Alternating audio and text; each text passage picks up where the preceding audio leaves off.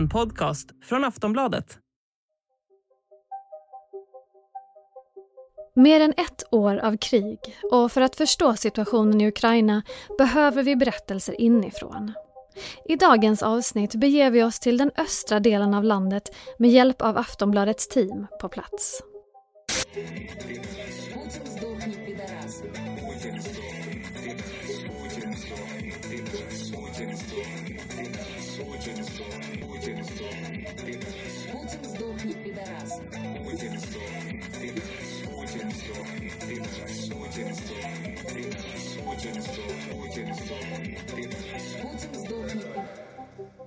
Aftonbladets reporter Emelie Svensson och fotografen Nora Savosnick har den senaste veckan rest genom Ukraina för att rapportera om situationen där, 1 år sedan kriget bröt ut.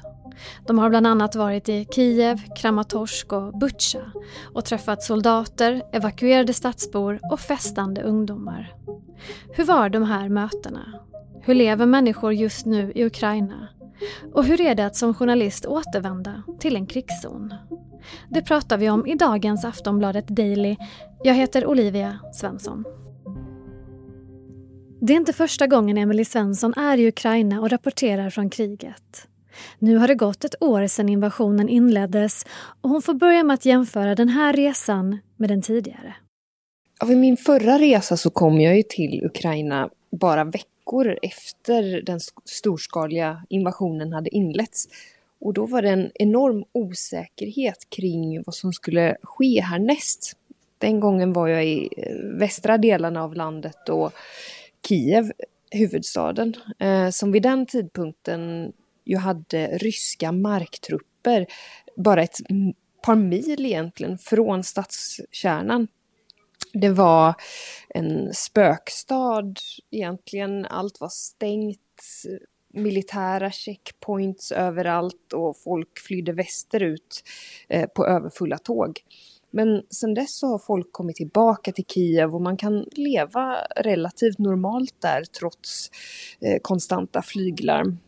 Och nu har ju striderna koncentrerats till östra delarna av landet, Donbass. Och det är första gången som jag kommit hit. Just nu sitter jag på mitt hotell här utanför Kramatorsk. Och vi har de senaste dagarna varit inbäddade med ukrainsk militär och besökt frontlinjen här där det var riktigt intensiva strider och konstant dunder i tallskogarna. Så det som blivit annorlunda är att det blivit lugnare i Kiev, men här i öst så verkar striderna bara eskalera nu och soldaterna vi talar med sa att de har märkt hur ryssarna intensifierat sina attacker här. Du ska få ta oss med till östra Ukraina och frontlinjen lite senare i det här avsnittet. Jag tänkte att vi kunde börja i Kiev där ni den här gången besökte en nattklubb där unga ukrainare försöker liksom förhålla sig till ett liv i krig. Kan du berätta om ert möte med dem? För det första är det ju utegångsförbud fortfarande i huvudstaden efter klockan 11 på kvällen. Så festandet får ju börja mitt på dagen och sluta ungefär vid klockan 10 så att alla hinner hem. Och de unga som jag pratade med där på klubben som vi besökte, de inledde för det första för den här festen med att bränna en Putin-docka för att fira att våren var kommen. Och sen så började de festa och dansa till DJs. Och enligt dem som jag pratade med där så var det nästan en patriotisk handling att festa. De tyckte att det är ju precis det här livet, friheten att kunna göra vad man vill som soldaterna på fronten försvarar. Och kriget har fått dem att inse att de vill leva mer här och nu. Så de såg inga problem med att fortsätta festa trots att en del av deras vänner strider på fronten. Det var snarare ett bra sätt att skingra tankarna och sluta tänka på alla hemskheter. Mm. Vart åkte ni sen efter Kiev? Ja, efter Kiev så kom vi hit till Kramatorsk där jag befinner mig just nu. Och så har vi gjort olika dagsutflykter härifrån. Ja, just nu talar man ju väldigt mycket om striden om staden Bachmut i norra Donetsk. En strid som har pågått i cirka 7 månader och som just nu är inne i en väldigt intensiv fas. Hur ser läget ut för de ukrainska trupperna där? Ni har ju träffat evakuerade från den här staden. Det ser faktiskt riktigt illa ut. Ryssarna har tagit över områden norr om Bachmut, österöver, söderöver och försöker att omringa staden helt och hållet. Och det finns egentligen bara en enda väg in och ut ur den här staden för ukrainska styrkors underhållningsdepåer, för ammunition, bränsle. Och enligt de som jag har pratat med här på plats så verkar det bara var en tidsfråga innan Bachmut faller till ryssarna. Enligt den senaste info som jag fått till mig i alla fall. Så ukrainarna försöker stå emot men kan inom kort tvingas lämna helt. Hur mår de här människorna som har evakuerats från den här staden? Tidigare bodde det ju cirka 70 000 invånare och nu är det bara ungefär mellan 2 och 5 000 civila som bor kvar. Ja, vi träffade några människor idag som kan ha varit några av de sista som kommer ut ur Bachmut. Det ser ut att bli allt sämre situation där som sagt. Så frivilliga organisationer som håller på med sådana här evakueringar slutar att åka in där. Och det har varit fruktansvärda förhållanden, berättar de som vi träffade idag. Ett par berättar att de har inte haft något vatten, ingen el sedan maj förra året. De har inte kunnat duscha på månader. Många har levt i en källare, förlitat sig på stearinljus och matdonationer. Många är traumatiserade och har sett människor dödas. De har levt under konstanta missilattacker dag och natt i månader. Så det är en humanitär katastrof där, minst sagt. Och vad händer med de här människorna nu? Vart tar de vägen? Och de som vi träffade idag, de började med att övernatta på en kyrka här i Kramatorsk och senare så kommer de att ta sig vidare i landet. Några skulle till släkt i Dnipro bland annat och ta tåget imorgon. Men många var väldigt känslosamma och hade vuxit upp i Bachmut och kände att det var jobbigt att nu behöva fly sin stad innan det var för sent. Bakom alla rubriker pågår också ett vardagsliv för många ukrainare. Hur det ser ut pratar vi om efter den här korta pausen.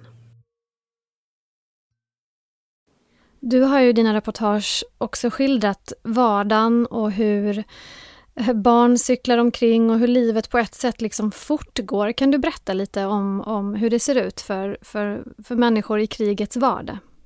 Ja, men på gatorna så cyklar ju människor och är ute med hunden och går och handlar precis som man gör i Sverige. Så det finns liksom två parallella världar lite grann skulle man kunna säga. Där man anpassar sig efter kriget och utegångsförbud och allt sånt där. Att det liksom, människor är bra på att anpassa sig helt enkelt och fortsätter leva sitt liv så gott de kan även här i östra Ukraina.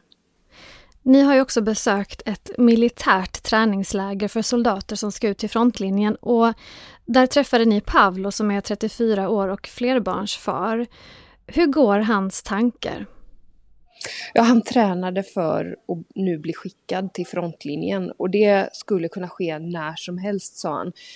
Träningen kunde till och med bara avbrytas för att han måste skickas dit han behövs. Och med 70% sannolikhet, sa han, så skulle han till just Bachmut-området som ju kallats köttkvarnen på grund av hur många soldater som stupar där, både från Ryssland och Ukrainas håll.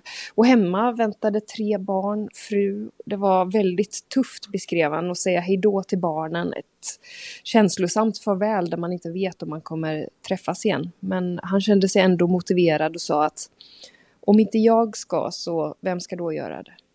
Ni har också varit tillbaka i Butja. Massakern där chockade ju en hel värld. Hur var det att återvända dit? Butja har ju till det yttre återhämtat sig på väldigt många sätt det senaste året. Det är uppstädat från glassplitter, man ser husrenoveringar, butiker är öppna, folk är ute på gatorna. Och samtidigt är ju folk för alltid märkta av det som hänt i Butja. Vi hade ett väldigt starkt möte med 68-åriga Alexander som vi mötte på årsdagen för den storskaliga invasionen. Vid ett rosa hus med adressen Jablonskagatan 144.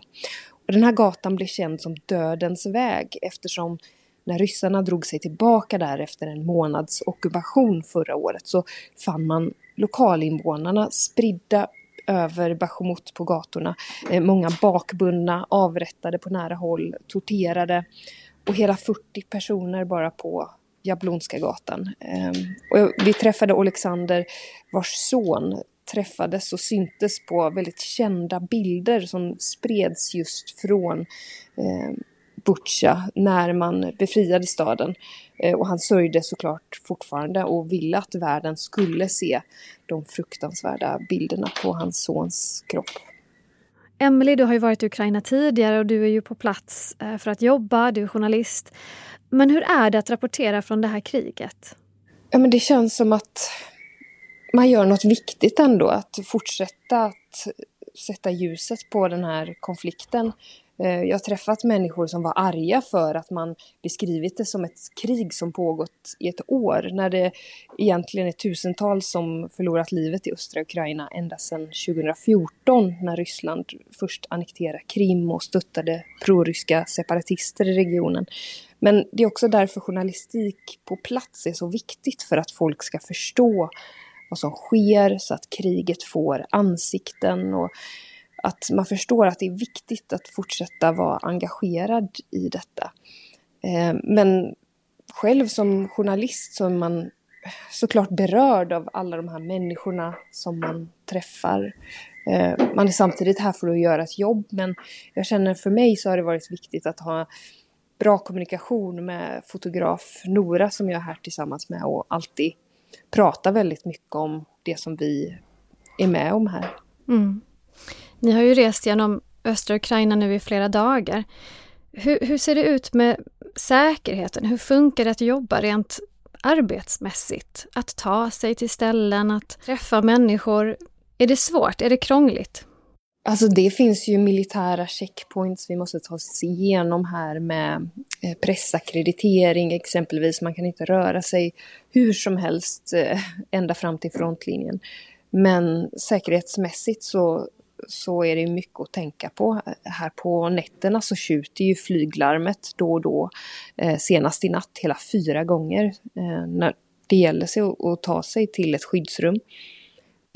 På platser nära frontlinjen där det finns risk för missiler så har vi skyddshjälm, skottsäker väst, alltid GPS-tracker, satellittelefon, första hjälpen på oss. Vi försöker ha en backup-plan ifall något skulle gå fel och kommunicerar hela tiden med säkerhetspersoner i Sverige och Ukraina som gör bedömningar utifrån vilka områden vi vill besöka. Jag tänker på alla de här mötena nu som ni har gjort under den här veckan. Vad tänker människor om framtiden och vad säger de om framtiden? Jag tycker att ända sedan starten av den storskaliga invasionen så har det rapporterats väldigt mycket om ukrainarnas försvarsvilja hela tiden. Hur mycket hopp de har om att det här ska få en snabb lösning. Och det ser jag fortfarande, men samtidigt en annan tendens av att det finns en känsla som har sjunkit in hos folk, att de inser att det här kommer ta mycket längre tid än man först trodde och hoppades. Man ser ingen enkel lösning och det var särskilt en kvinna som jag mötte häromdagen som var väldigt uppgiven och sa att hon är övertygad om att västvärlden snart kommer tröttna och se Ukraina som en lokal konflikt som man inte längre orkar bry sig om eller stötta. Men som sagt, det är därför journalistik på plats är viktigt, för att ge kriget ansikten, liv, förstå varför man ska fortsätta vara engagerad. Tack så mycket Emelie Svensson för att du kunde ta dig tid och hitta en plats där vi kunde prata. Och lycka till med er fortsatta resa. Tack så mycket. Sist här alltså Emelie Svensson, Aftonbladets reporter som befinner sig i Ukraina och rapporterar därifrån tillsammans med fotografen Nora Savosnick. Det här avsnittet spelades in torsdagen den 2 mars och du kan följa utvecklingen från Ukraina på aftonbladet.se. Jag heter Olivia Svenson och du har lyssnat på ett avsnitt av Aftonbladet Daily som är Sveriges största nyhetspodd. Vi hörs igen snart. Hej då!